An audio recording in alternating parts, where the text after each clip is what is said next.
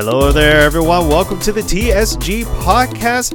Just a huge disclaimer before we begin that all content produced on this channel is for education and entertainment purposes only.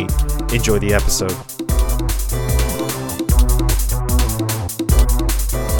All right, Sean, welcome, everyone.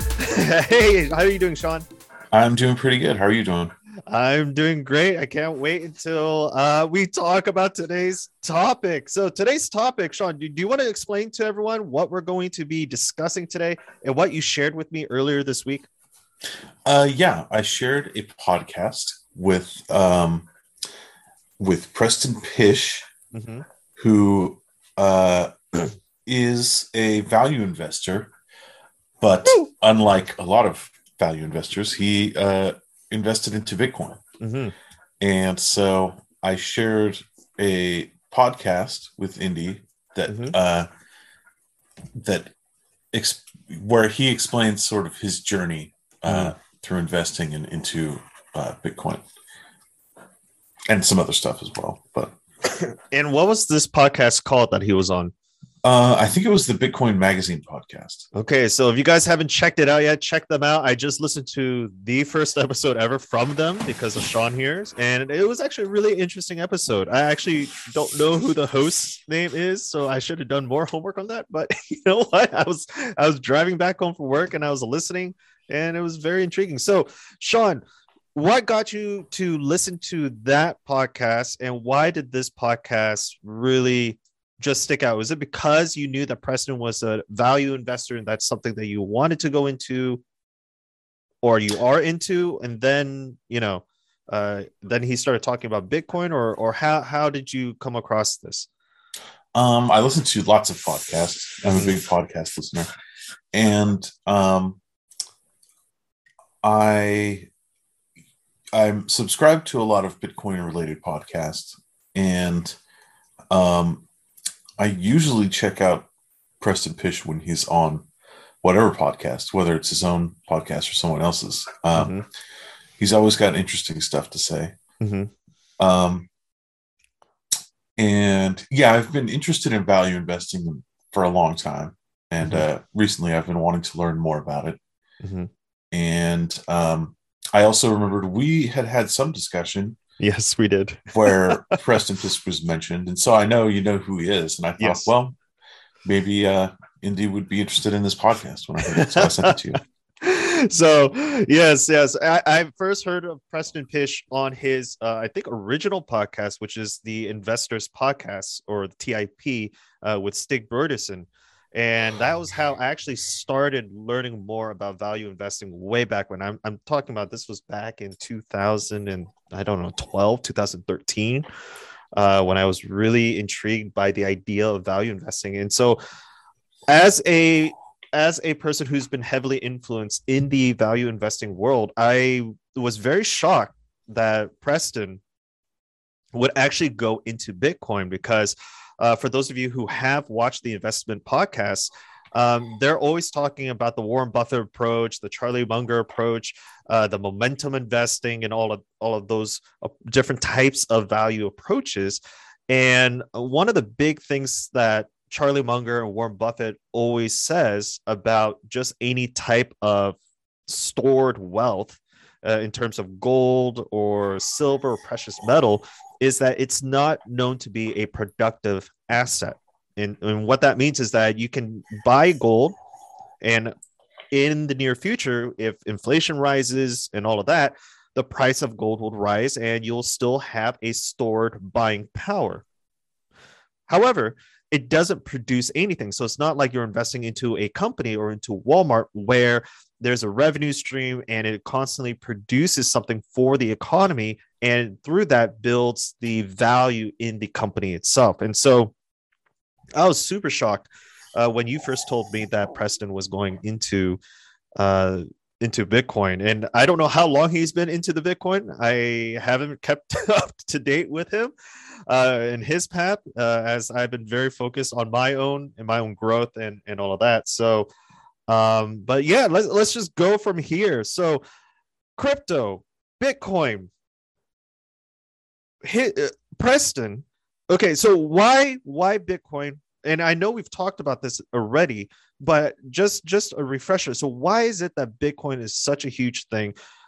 And why is it that you found that Preston was very like adamant about transitioning from the typical stock equity approach into a cryptocurrency approach? I believe that it all comes down to money. Mm. And a good place to start is to ask yourself, what is money? Mm-hmm. And maybe I won't answer that right now. I'll leave that as homework Okay. for the listener. But when investing in stocks, one important sort of background issue is the question of bonds. Bonds are a different kind of investment from stock. They're essentially considered to be safer. They are essentially just a form of debt. Either a government or a company will ask you for $100 usually, and then they will promise you a little bit more money sometime in the future. And these safe returns create sort of the floor for investment returns. They call it the risk-free investment rate. And as the Preston often refers to it as a hurdle rate, because other investments need to get over that hurdle. And so the prices of stocks are actually directly related to the prices of risk-free assets. And what happens is when there are periods of time when these low-risk bonds can actually make you a lot of money. And when you're making good money with this lower risk, that is much more attractive. So money will flow out of stocks and into bonds. At other times, bonds become less attractive and money flows out of bonds into stocks. What the US government has been doing for a long time now, but a lot more intensely recently, is they have been buying their own bonds. The US government issues a bond, and then the Federal Reserve will buy that same bond that was issued by the government. And that causes the yield of the bond to go down, which makes it a less attractive risk-free asset. And so that causes money to flow into other assets, into real estate, into stocks. And that in some ways beefs up the economy. So that's kind of the Federal Reserve's plan. We're going to beef up the economy by manipulating the bonds. But there's a lot of us who believe that this manipulation can't go on forever. And that, investors get increasingly concerned with this manipulation, wanted to change. And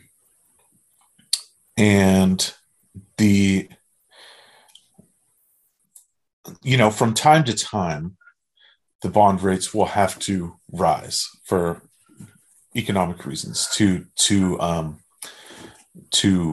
address inflation. So if inflation gets too crazy, the Federal Reserve can address it by letting bond rates rise. They did this in the 70s, in the early 80s.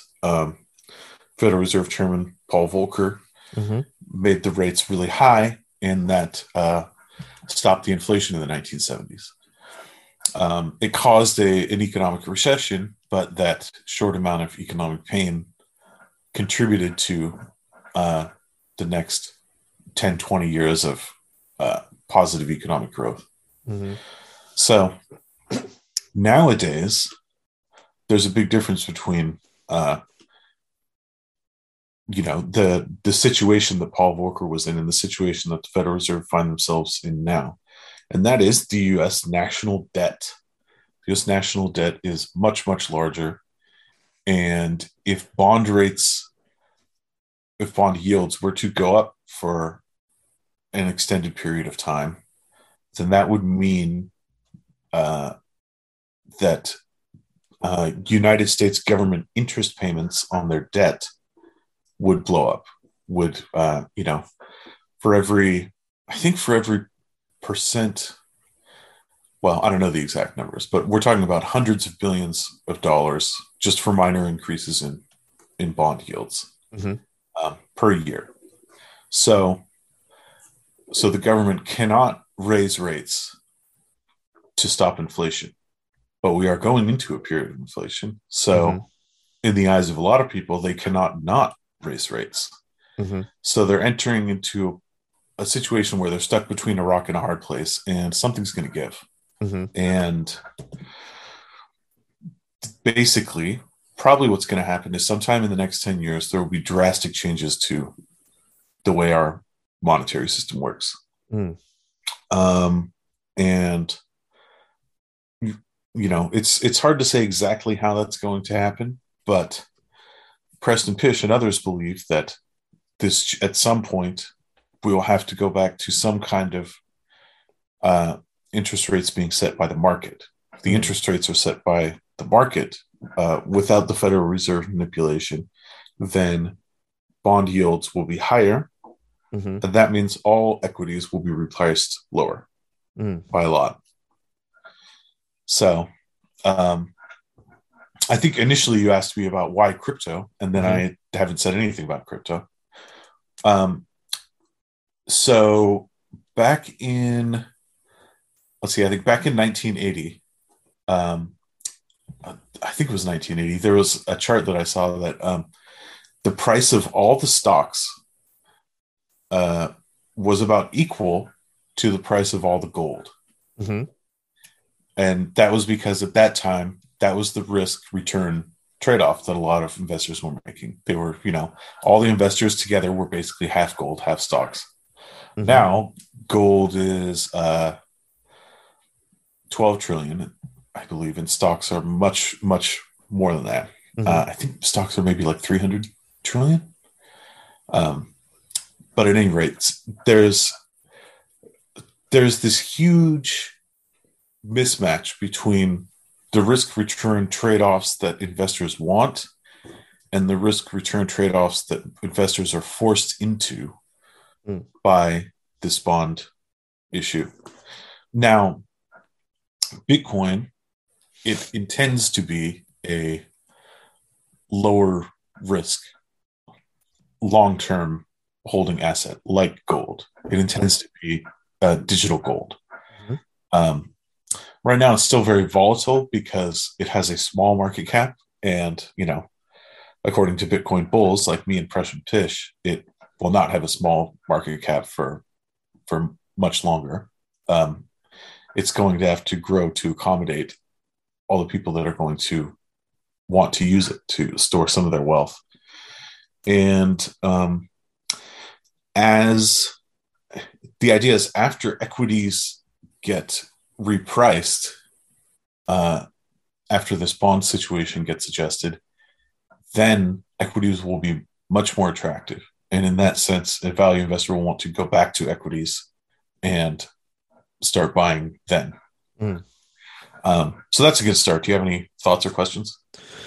Yeah, because I'm still trying to process everything. And this is the question that popped up when I was listening to Preston's pretty much reason for going into it. And a lot of time in the podcast, he was talking about the manipulation and how it's not fair to the average investor where we're putting in money. And again, I don't recall the words exactly, so I'm kind of paraphrasing to my best of my understanding from what I can remember.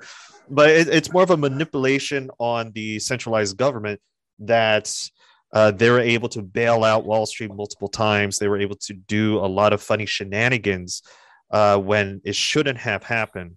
And hence why he was really adamant about going into Bitcoin due to the decentralization, as well as it's much harder to manipulate.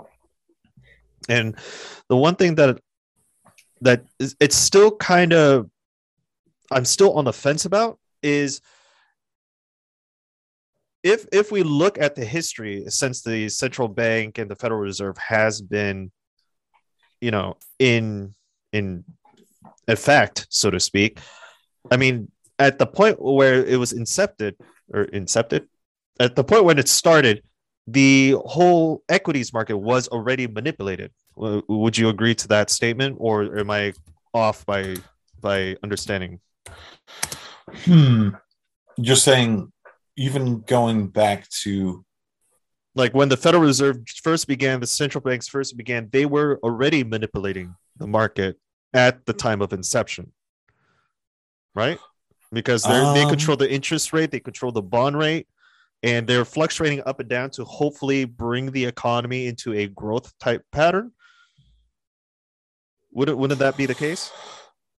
I think they or is manipulation used a different way nowadays? I think there's been times when they've had to manipulate it more. Okay. And I think after 2008 and after COVID is probably when they've had to manipulate it the most. Okay. But it's always in a manipulative, they're always having an effect on the overall market sense. I mean, that in theory, that's what they were supposed to be doing anyways. Yeah. Maybe. Yes, I think probably yes. Again, this is just to my understanding. I'm not an economics major. That's why I'm asking you, because you have a business major. So this is just to my understanding. If I'm wrong, then please let me know. But yeah, I think that's true. I mean, part of it is I'm searching my memory about the earliest history. I believe it was created in 1919, the Federal Reserve. I think so. And there was some criticism for the Federal Reserve not intervening enough in the Great Depression. So, yeah, I think they've essentially ramped up over time. And there's also a question of what direction are they manipulating in? Where, in the early 80s, like I brought up with Paul Volcker, they manipulated in the opposite direction that they usually do. Because their targets, one of their goals, I think they have mainly two goals. One is to keep prices stable. So they usually have an inflation target of about 1 or 2%. That really kind of came out in the 1990s, and that was still only kind of a rule of thumb. They may be raising it to like 4% now, but they have sort of a mandate: stabilize prices and try to promote employment. So low unemployment is one of their targets, and they'll intervene. Usually the idea is when unemployment gets too high, they will loosen monetary policy. And then when possible, they will tighten monetary policy. And so recently, it has not been possible for them to tighten monetary policy. There was an episode in 2019 where they tried to tighten and markets freaked out and they backed off. So, as you go further back in time, you'll find there were times when they were able to tighten. So basically there's some kind of recession or increase in unemployment. They will loosen monetary policy. And then as the economy starts getting going again, the economy has enough momentum that as they slowly tighten monetary policy, it doesn't bog down the economy. And that's usually what they're looking for. And this is what we call quantitative tightening? That is part of it. Okay, that's now. Part of so it. they have a variety of weapons that they could use. So their first go-to weapon is the federal funds rate. I believe that is a rate that banks can borrow from the Federal Reserve itself, and that is a a baseline. And we're talking about the central bank, or are we just talking about a normal bank on the market? A normal bank on the market can borrow from the Federal Reserve. Okay. And I believe they can borrow at the federal funds rate. So that's usually the first tool that they reach for. Since 2008, they've been reaching for a different tool, the quantitative easing tool. And so that is has more to do with buying U.S. Treasury bonds to change their rate. There's even further tools that they may reach for in the future. So in the future, what they may do is a tool called yield curve control, which is basically, it's similar to quantitative easing, but the idea would be that in the bond market, if a certain bond is yielding 1.5% and they want it to go to 1.3%, they'll just say, we will buy whatever amount that it takes. If you want to sell us any bond for more than 1.3%, we will buy it, period. So that is so it's like next level QE, and that may be a tool that they reach for over the next 1 or 2 or 3 years. And then probably the final sort of inflationary tool of loosening is to just give people money. They call it helicopter money. This could also be done by the regular government process, like in UBI or like in COVID, where they wrote people checks. I think Preston Pysh believes they're going to be doing that more in the future. As they need more inflation, they will start just handing out checks, even probably without a disaster, just giving people money. And this is, would this be analogous to printing of money, more money? Yeah. Okay. And now there's some interesting nuances about printing. Like, giving people money is the most, I would say, extreme sort of money printing aspect. Now, when you're doing quantitative easing and buying bonds, the effects of that are usually mainly felt by banks and large institutions that hold bonds. And sometimes that doesn't necessarily translate into the wider economy as much as giving people money. So like a lot of this inflation that we're seeing today, as far as, a lot of that is caused by supply issues. The thing about inflation, I should step back and explain that, is inflation can be caused by both changes in the supply of money and also by changes in the supply of goods that you're trying to buy with that money, right? So there's two sides of an equation. Money's on one side and the stuff you're trying to buy is on the other. If there's, across the economy, less stuff, like during COVID when there was a supply chain shock, or, with geopolitical issues where commodities are less available, that's going to reduce the supply of goods, and that means all the prices will go up because the demand is higher. Yes. Okay. Or if they start giving everybody money, then that just increases the money side of the equation. So when people go to buy things, a higher price will be demanded because there's more money floating around and it's essentially worth less. That's why our gas prices are pretty high now, isn't it? Darn. Yeah. Anyways, I think the gas prices. So I was listening to another interesting podcast. The gas prices.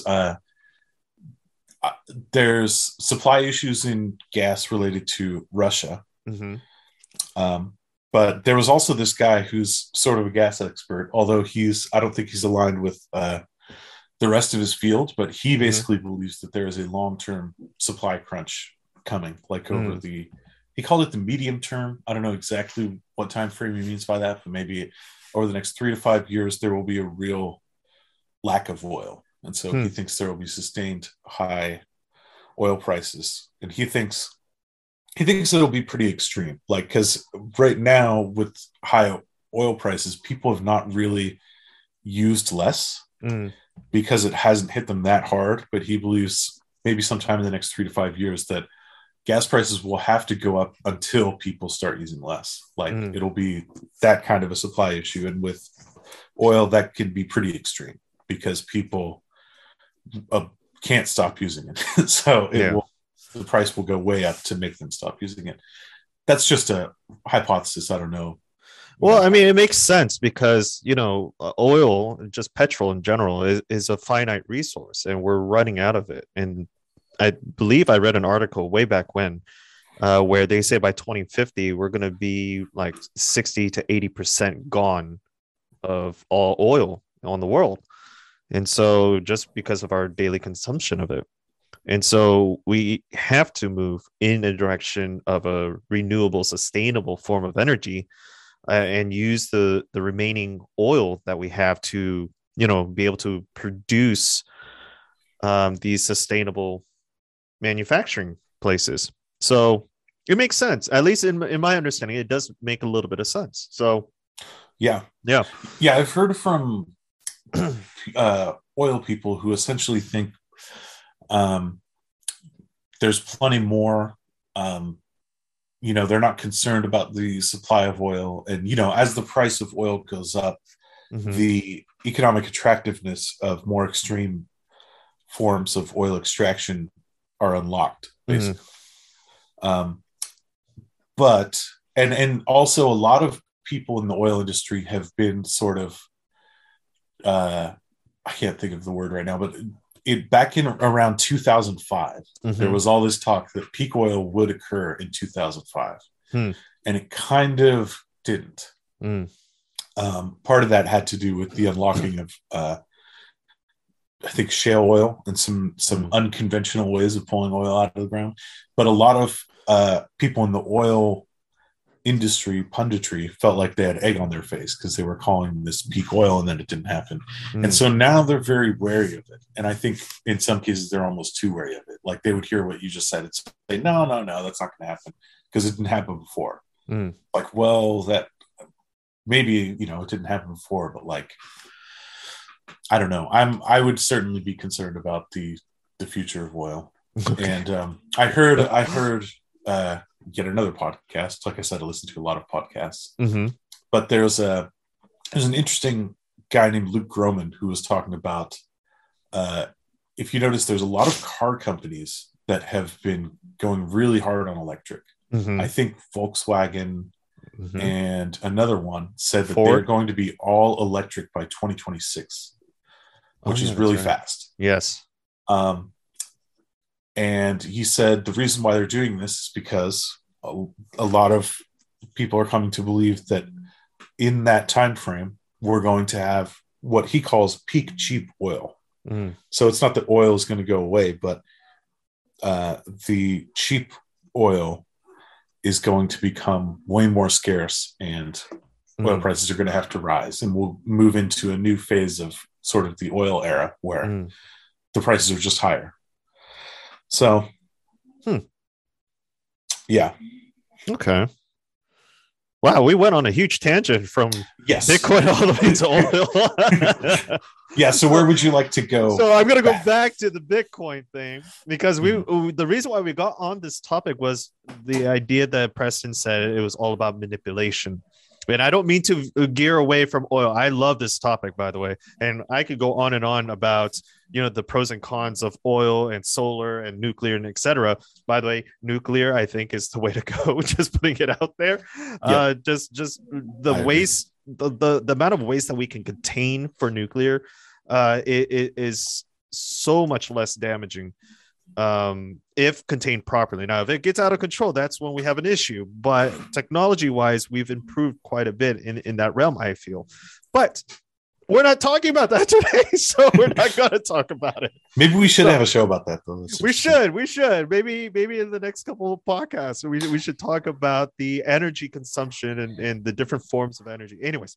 And have you ever seen the HBO Chernobyl show? Maybe I asked you. No, I haven't, but I do understand that they overly dramatize it, but I highly doubt that it is far away from the actual drama that really did occur in Chernobyl.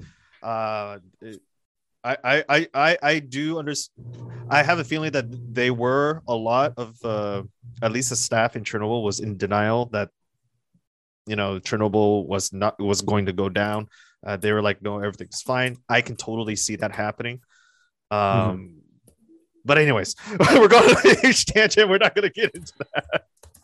So going back to the whole idea of manipulation, and the reason why I had a question on that is because if the central bank and the Federal Reserve was already manipulating the equities market, the bond market from inception, the day one that they started, and Preston's argument was that he didn't want to put his money into this overvalued marketplace because it is manipulated, etc. My thinking is that then what about the investors, the value investors who actually did make it, like Peter Lynch, Warren Buffett, Charlie Munger, who else? Ray Dalio, for instance. They put a lot of their time and energy in the equities market. Now, granted, Ray Dalio has more of a risk adverse approach, which I actually want to discuss in a couple minutes, but they were able to find ways to overcome the system if you're into believing that the system is highly manipulated and is against your favor. So what I'm trying to figure out is how were they able to do it? I mean, if you read their biography or if you've listened to their interviews before, they'll tell you they came from a humble beginnings. They didn't, get bestowed on with enormous amounts of wealth. But now today they are retired, they're living happily, etc. What's the argument against that? That's pretty much what I'm trying to say or ask, because with Preston, I believe he's having a hard time, and I think this is what he said in the podcast, that he's having a hard time finding companies that are valued like the way it was back in Ben Graham's day, Warren Buffett days, and all of that. And he said that there's a better chance of going into Bitcoin, but not necessarily to build the wealth, but more so to store the wealth. So and like we've discussed, so Bitcoin is not a way to make money, it's just a way to preserve your money. And so if you're a value investor, and by definition a value investor, investing itself is to put in money to grow money and make money, then for me there's a contradiction there, at least to my definition of what investing should be. Let's see, so two things. Okay. I think first is going into Bitcoin now probably is a way to make money. That's definitely the Bitcoin investment thesis. I've heard Preston Pish say that anyone who gets Bitcoin under $1 million per coin will be happy. Okay. So but this is like a zero-sum game, right? Where if you invest, and I think we talked about this podcast or two ago, but if we invested in Bitcoin now, and if we ever want to sell it, that means somebody else has to buy it, just like with regular gold. And we've never seen gold jump up to $1 million an ounce. Well, wait a minute, right? So we've seen gold. Gold is the current market cap is something like 12 trillion. Yeah. So we have seen gold go from zero to that, but we weren't around when it really took off. So Bitcoin was invented in 2008. And if it's going to become digital gold, it's going to have to, if it's going to become digital gold, it's going to have to go to 12 trillion. And it's under 1 trillion right now. A lot of people think it will go beyond digital gold because it's a better store of value than gold. Okay. And it's easier to move. It has a variety of things that make it better than gold. Okay. There was another point you were talking about. Oh, yes. So if the Federal Reserve has been manipulating for a long time, then what's different now? Yeah. What's different now is the national debt. And so there's also like a like, when a drug addict is using a drug, then oftentimes their tolerance will go up to reflect their past usage, and they'll have to use more Mm-hmm. in order to get high again. So the Mm-hmm. Federal Reserve has to keep escalating. And recently, they've done, like, I think it was at some point recently, it was the case that 40% of all the US dollars in existence had been printed within the last year. Mm-hmm. Yes, That, I recall hearing that. yeah, that had never happened before. In Mm-hmm. fact, I remember when it was like 30%, that was like a meme. Mm-hmm. Um, so they're escalating, and the there is a limit, Mm-hmm. and the limit is the national debt. To they don't have room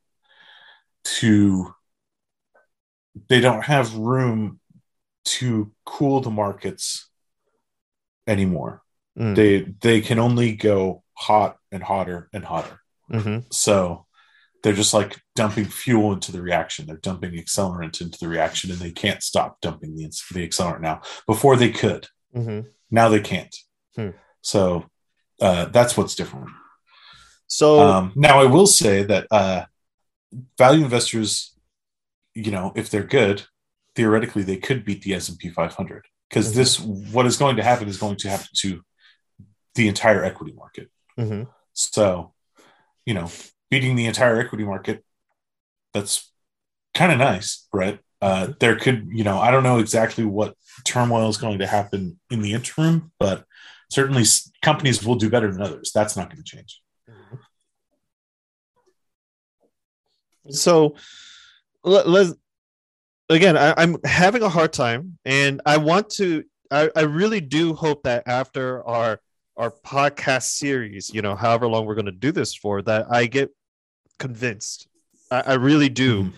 on going into the Bitcoin route, because I'm trying to learn more about it. I'm trying to understand it, but there are these questions that keeps coming to mind. And so, say that the turmoil is going to happen, inflation skyrockets, and we have hyperinflation, and then the equities market craters, right?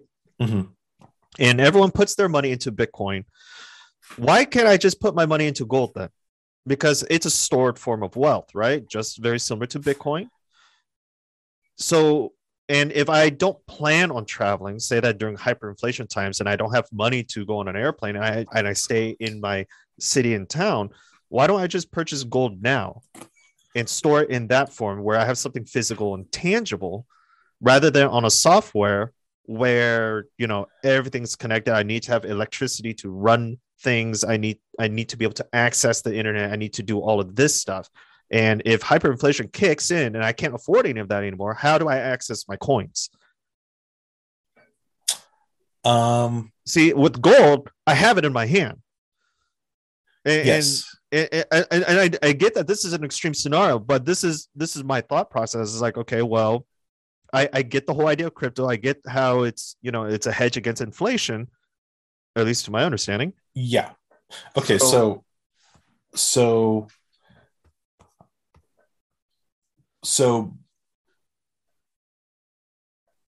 right, it's a valid argument, at least in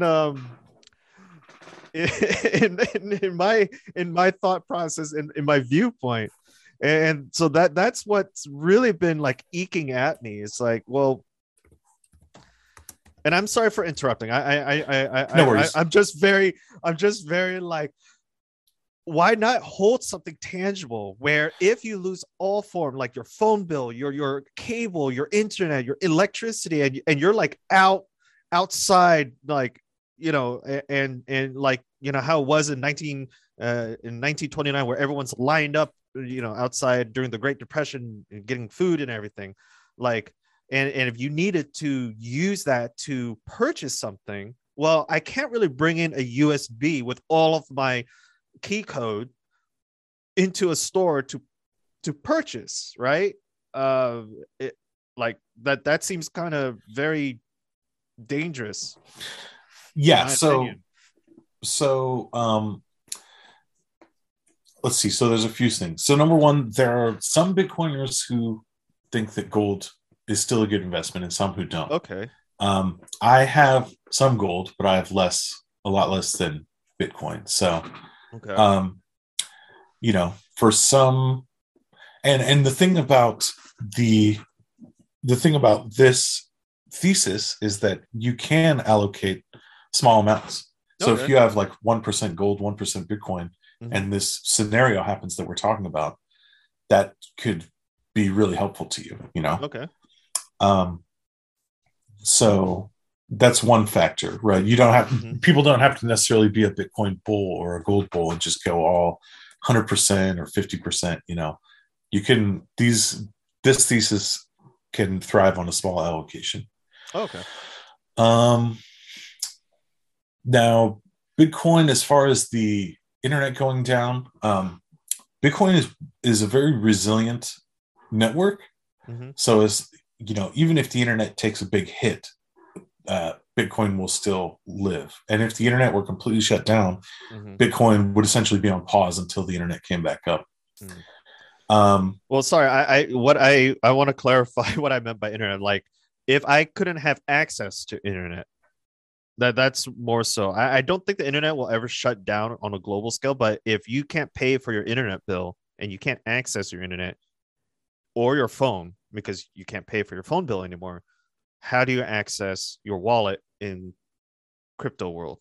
Now, so there are ways to make Bitcoin transactions without internet, and the transaction will go through once the internet comes back up.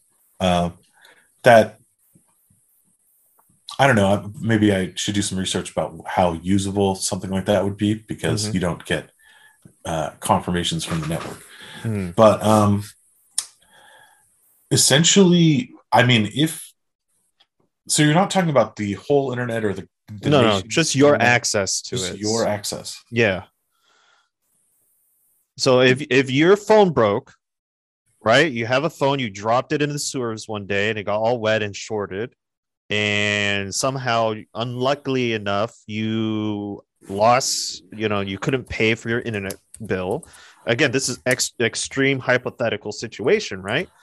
And now you need to find a way to pay for something. And you have, a couple coins in silver, for instance, versus a whole ton in crypto, which is what a lot of people are going towards right now. How do you access your crypto, right?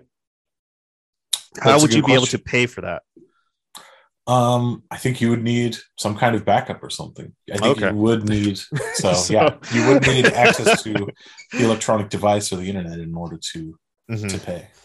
And I don't mean to switch the topic too fast here, but I remember Preston saying something that because Bitcoin is extremely resilient, and you just said it too, to the manipulation effect and all of that.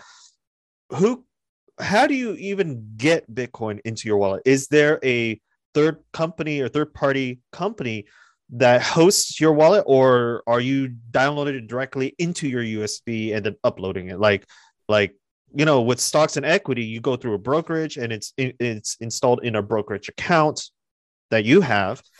So is Bitcoin the same way? And if it is, couldn't the access to that wallet be manipulated? If you use Bitcoin that way, then absolutely. Okay. Now, Bitcoin can be used in a way where you hold all the power, and it's basically done with cryptography. Okay. So using cryptography, you have a secret piece of information called the private key. Okay. And that private key gives you the power to make changes to the Bitcoin ledger. Okay. Now, for a lot of people, like let's say you go on Coinbase and you buy some Bitcoin, that private key is held by Coinbase, and they're going to give you, a nice, easy user experience where you just transact with it, and it is kind of like a brokerage account, like they're holding it for you. in that scenario, they can, they can do whatever shenanigans that people can do when they're holding your assets for you. Mm-hmm. Um, Now, in the future, the idea would be that more people would hold their keys, and more people are building things that will make it easier for even non-technical people to hold their own keys. Mm. So, like Jack Dorsey's company Square, which is now called Block, they're Mm. working on a system where people can hold their own keys, where they actually have I think they'll be using a hardware wallet, which is like a separate device that you use to validate, and Mm. you would actually plug it into your phone Hmm. um, to make a payment over a certain amount, right? Mm-hmm. So if you want to make a small amount, you just pull out your phone, you make the payment. If you want to make a large amount, you would have to verify by plugging in the device, maybe putting in a PIN code and stuff. Mm. Um, but that would, in that case, you have your private key. Mm. Um, and I mean, in that scenario, the idea would be that uh, there are multiple private keys that needed to sign. So they're going to help share the burden of holding the private key by basically, to make a transaction, you'll need 2 of 3 keys. Mm. And their company will hold one of them for you. And that means they can act as a backup, but they can't move your money. Mm. And then you hold the other 2. One is in the dongle that you plug into your phone, and the other one is on the phone itself. Mm. And so if you lose one of those, you can go to the company and use theirs, as long as maybe verify your identity or something like that. Hmm. Well, at least there's some fail safes. Yes. But I'm just for as it gets easier for people who are not technical, as like myself in the computer world. I feel like as it gets easier to make those keys, it's going to be much easier to crack those keys as well. But that's just Not necessarily. Like that's okay. part of the scheme of splitting it into 3. Okay. Is the same, and also using a piece of hardware. So hardware wallets are things that have a chip that has the private key on it Mm. in such a way that you can't really get the private key out. Hmm. So, um, so those are security features, and the idea, what they're working towards, is something that is highly secure and as usable as possible. Mm. So trying to find that combination. I was going to make another point about questions of the internet, whether Mm-hmm. it's losing access to the internet overall. Mm-hmm. This applies to everything that uses the internet. So a lot of people are seeing a future where people don't carry any sort of money in their wallet. They carry, or even credit cards, but instead they carry like Apple Pay, Mm. or Google Pay. That's really what those companies are going for. And Mm. again, that's subject to the same thing, where if you lose your phone or something, you can't use it. But a lot Mm. of people are kind of like, well, how likely is that to happen, really? Right? Mm-hmm. Like, when is the last time that happened? Um, so it's trade-offs essentially. Okay. Hmm. Yeah. And what I really found interesting about this, the reason why Preston, and not meaning to change it again, but I have No, so it's many fine. thoughts in my mind, and thank you for sharing, just the key understanding and all of that. But the reason why this I found this super interesting is because Preston didn't change his opinion until he read about Ray Dalio and his all-weather portfolio, and how Ray Dalio allocated some of his wealth into gold, and Bitcoin. Mm-hmm. And so, and I can't help but think, as a value investor, if I am planning for a severe cold winter season, in the equities market, then it makes sense to put your money that can be stored wealth, right? Like a Bitcoin or gold, for instance. I mean, right here I have the book. Tony Robbins' Money Master the Game. I don't know if you've ever read it, but in Tony Robbins' book, he actually interviewed Ray Dalio, and Ray Dalio gave the average American a formula, right? So in this formula is an asset allocation, and that's what Ray Dalio is known for. He's a father of asset allocation, where he puts 30% of his portfolio into equities markets, stocks, 15% into intermediate US bonds, 40% into long-term bonds for, a hedge against fluctuation, 7.5% into commodities, and 7.5% into gold. And over the span of the last 30, 40 years, that this portfolio, when reallocated every single year annually, has made a return of 10% approximately every year. And they've only lost maybe 1% at the most within the last 30 years, and probably down 3 times in 30 years or something like that. So the thing that I'm kind of skeptical about is, I've heard Kevin O'Leary, I've watched a lot of his Bitcoin crypto talk, and he says that he's highly invested into this, right? Ray Dalio purchased some, I believe. And now Preston is fully into the Bitcoin route. And so as they understand money, and as Ray Dalio and Preston are more of a value investor, Kevin O'Leary, I'm not too sure if he's a value investor or not. I don't think I've ever heard him specify his investment style. I know he's made a lot of his wealth through creation of the learning company and all that. But I can't help but think that with them going into Bitcoin, they're hoping to build that enormous wealth to one day sell it and then reinvest it back into the equities market, which we just talked about. And so are they encouraging, or all three of them encouraging everyone to go into Bitcoin so that they can sell it while it's going up and then reinvest that back into the equities market? Like you said, that as the bond rates go up and the equities market goes down, it revalues itself, so value investing becomes a thing again, where they're going to use that and repurchase shares. And if that's the case, because Preston was talking a lot about fiat money. First off, when I think of Ray Dalio, I think of him as a macro investor. Mm-hmm. I mean, the thing about value investing is you don't have to be a value investor exclusively, right? Oh yeah, of course. Personally, I'm a big mixer of styles. Okay. I like to go to all the wells. Mm-hmm. And yeah, maybe I don't know what Ray Dalio would call himself. Maybe you would call himself a value investor. Maybe more of a risk adverse investor. I think. Yeah, he's very risky. He hates losing. That's for sure.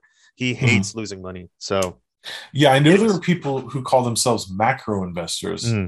I think maybe that would have to include like foreign markets and foreign bonds, okay. But I don't know. But the fact that Ray Dalio is allocated across asset classes, and that he's I think of him as having that stability, right? Mm-hmm. Finding growth with stability, and which is quite a feat of investing alchemy. Mm-hmm. But now the idea that Bitcoin is going to go up and then you would want to sell it and buy equities, I associate that mainly with Preston Pish. Okay. I think I don't know exactly what's in the mind of Ray Dalio and Kevin O'Leary. Well, I mean, I've heard a little more of what Ray Dalio has said about it, and basically, I think he has it as a gold-esque type of thing. Well, and I don't mean to interrupt, but I want to get this in, because their position is that they're not trying to grow money anymore. They have more than enough. I think their position is they're trying to maintain that wealth and grow it little by little, just like Warren Buffett does. So they're not going to be super aggressive with trying to build wealth. And I think the difference between Ray Dalio and Kevin O'Leary versus Preston is that Preston is just like you and me, where we are very focused on trying to grow a generational type of wealth so that, we can pass it down to our children and our children's children, etc. Mhm. And so I think the strategies between the two might be fairly different. And speaking of strategies, that's the whole point of this podcast. So Yeah. So now I would say with Bitcoin, you could almost think of it as there's going to be two sort of eras of Bitcoin. Okay. The era, like in the far future, or yes, at some point in the far future, it will be kind of like gold in the sense that it is considered a relatively safe asset, and it will be boring from a price perspective. It may go up 1 or 2% a year. It may go up at the rate GDP goes up or something like that. I mean, theoretically, it could fluctuate like gold did under a gold standard, but it's still if you smooth out those fluctuations, it's more boring. So that'll be the later epoch of Bitcoin. But first, we got to get there. And so the question is, what price in today's dollars would Bitcoin be before it gets that plateau? And I think Preston Pish would probably say over 2 million, which is why I think he said anyone who gets in under 1 million is going to be pretty happy. And so if he does decide to sell Bitcoin and then reinvest that funds into the equities market, well, he's selling to get fiat money again and then reinvesting that into the stock market. No. So what his idea is, when he wants to reinvest in businesses, is when they are earning Bitcoin. Oh, because Bitcoin. Then they will be beating Bitcoin by definition, right? If they're profitable in Bitcoin terms, then they're better than Bitcoin, right? Okay. Yeah. And one last thing before I know we're hitting the 1 hour or close to the 1 hour mark here, but I'm kind of curious about this because, so can you help me understand a little bit more about the Bitcoin? So Bitcoin, you can buy fractional bits of Bitcoin, correct? Yes, you can buy very tiny fractions. Very tiny fractions. And so what makes that any different from fiat money, where with fractional pieces of Bitcoin, and it's not like gold where the smaller it is, it eventually disappears. With Bitcoin, we can divide one Bitcoin into 100,000 pieces, and that's going to be worth some monetary value. So what would, if the idea is to stop that hyperinflation type, and if I'm able to keep dividing those fractions even more, instead of 100,000 fractional Bitcoins in one Bitcoin, I can go to 1 million fractional Bitcoins into one Bitcoin. Wouldn't that be the same effect as what is happening right now, where we're constantly printing money? Right? No. Why not? It's very different. I think one of the analogies that Bitcoiners use for that is pizza, Okay. As a scientist or as a man of science, I think you're aware that you could, in theory, have a very, very small amount of pizza, right? Yes. You could have a microscopic piece of the cheese, yes. And that is not more pizza, right? Just because you can divide it doesn't mean it's more. Well, here's the thing. See, yes, you have one Bitcoin, and say that it goes to $2 million of Bitcoin. Yeah. Right. So the people who purchase it now, right, and I think this is Preston's argument, the people who purchase it now are going to be sitting on a mountain of wealth later, potentially, because that is the agreed price of Bitcoin.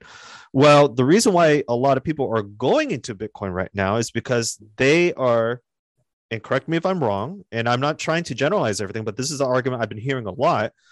They are upset with the wealth gap, where a minority of people are controlling and manipulating the markets because they have influence, they have power, they have that money, they're the top shareholder of the company, and they're able to have more voting power. Yes. And so I wouldn't say the shareholder of a company. I think what really the sort of inequality thing that Bitcoiners would be upset about is particularly money printing, particularly people who are able to create new money. They're the first people that get the new money. Okay. And then there's this issue called the Cantillon effect. Okay. Where when you first create some new money and you go out and buy something with it, its value is equal to the value of the money before it was printed. Okay. What needs to happen is that money needs to move into the market and move around before the prices change, right? The prices don't change until that money goes in. So if I'm, say, BlackRock, I'm close to the money printer, I get the fresh money and I buy houses. And the prices of the houses go up.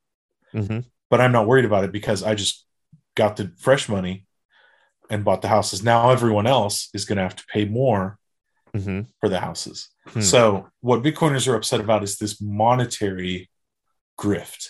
What Bitcoiners are not upset about inequality. Most of them are not upset about, hey, that guy's rich. It's like, well, you know what? Okay. They're rich, like that. That's a good thing. A lot of them would say. A lot of them have that sort of capitalist attitude that someone who provided a lot of value should be rich and they should have capital to allocate, Okay, well then I got to listen to more Bitcoin podcasts because from what I've been hearing, and it's a very small, and I'm going to tell the viewers and the listeners, hey, I've only watched a couple. That was what I was picking up. Okay.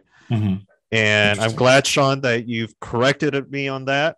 And I'm trying to learn this because I've been very skeptical since I've heard about Bitcoin back in 2011. It's been taking me, 12 years just to learn about this stuff. So now let me add a sort of caveat or an extra piece of information, which is this is I mostly agree with Preston about these issues, and people would call us Bitcoin maximalists. Okay, that we are really focused on Bitcoin and we're not much interested in the other coins. In the realm of the other coins, you'll find all kinds of opinions, and I think the inequality thing is probably something that came from the other coins, other crypto spheres. Okay, there's all kinds of different political opinions about crypto.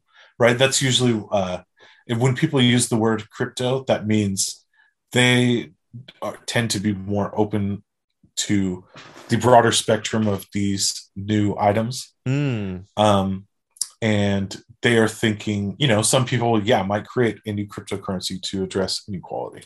But so I personally I'm not necessarily skeptical of other tokens, but I'm very skeptical of other blockchains. Okay. I think blockchain is a very unique thing that probably is only useful for Bitcoin. But, that's kind of just my opinion. I don't hold those kind of opinions with certainty, but that's certainly where I'm leaning. So, I just wanted to add that caveat that there are definitely different opinions about cryptocurrency. There's some people who think, oh, Ethereum is going to replace Bitcoin, and you should invest in that and not invest in Bitcoin. There's all kinds of ideas out there, right?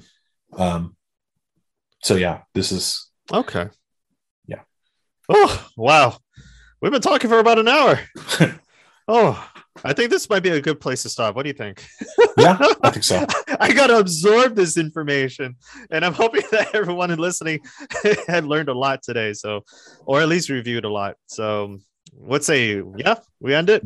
Yeah. All right. So, I guess I'm just going to do the outro now. So, we're just going to call it here for today's episode, everyone. So, thank you guys so much for listening. Until the next episode, remember, don't trade $1 for a penny. All right. Take care. You too.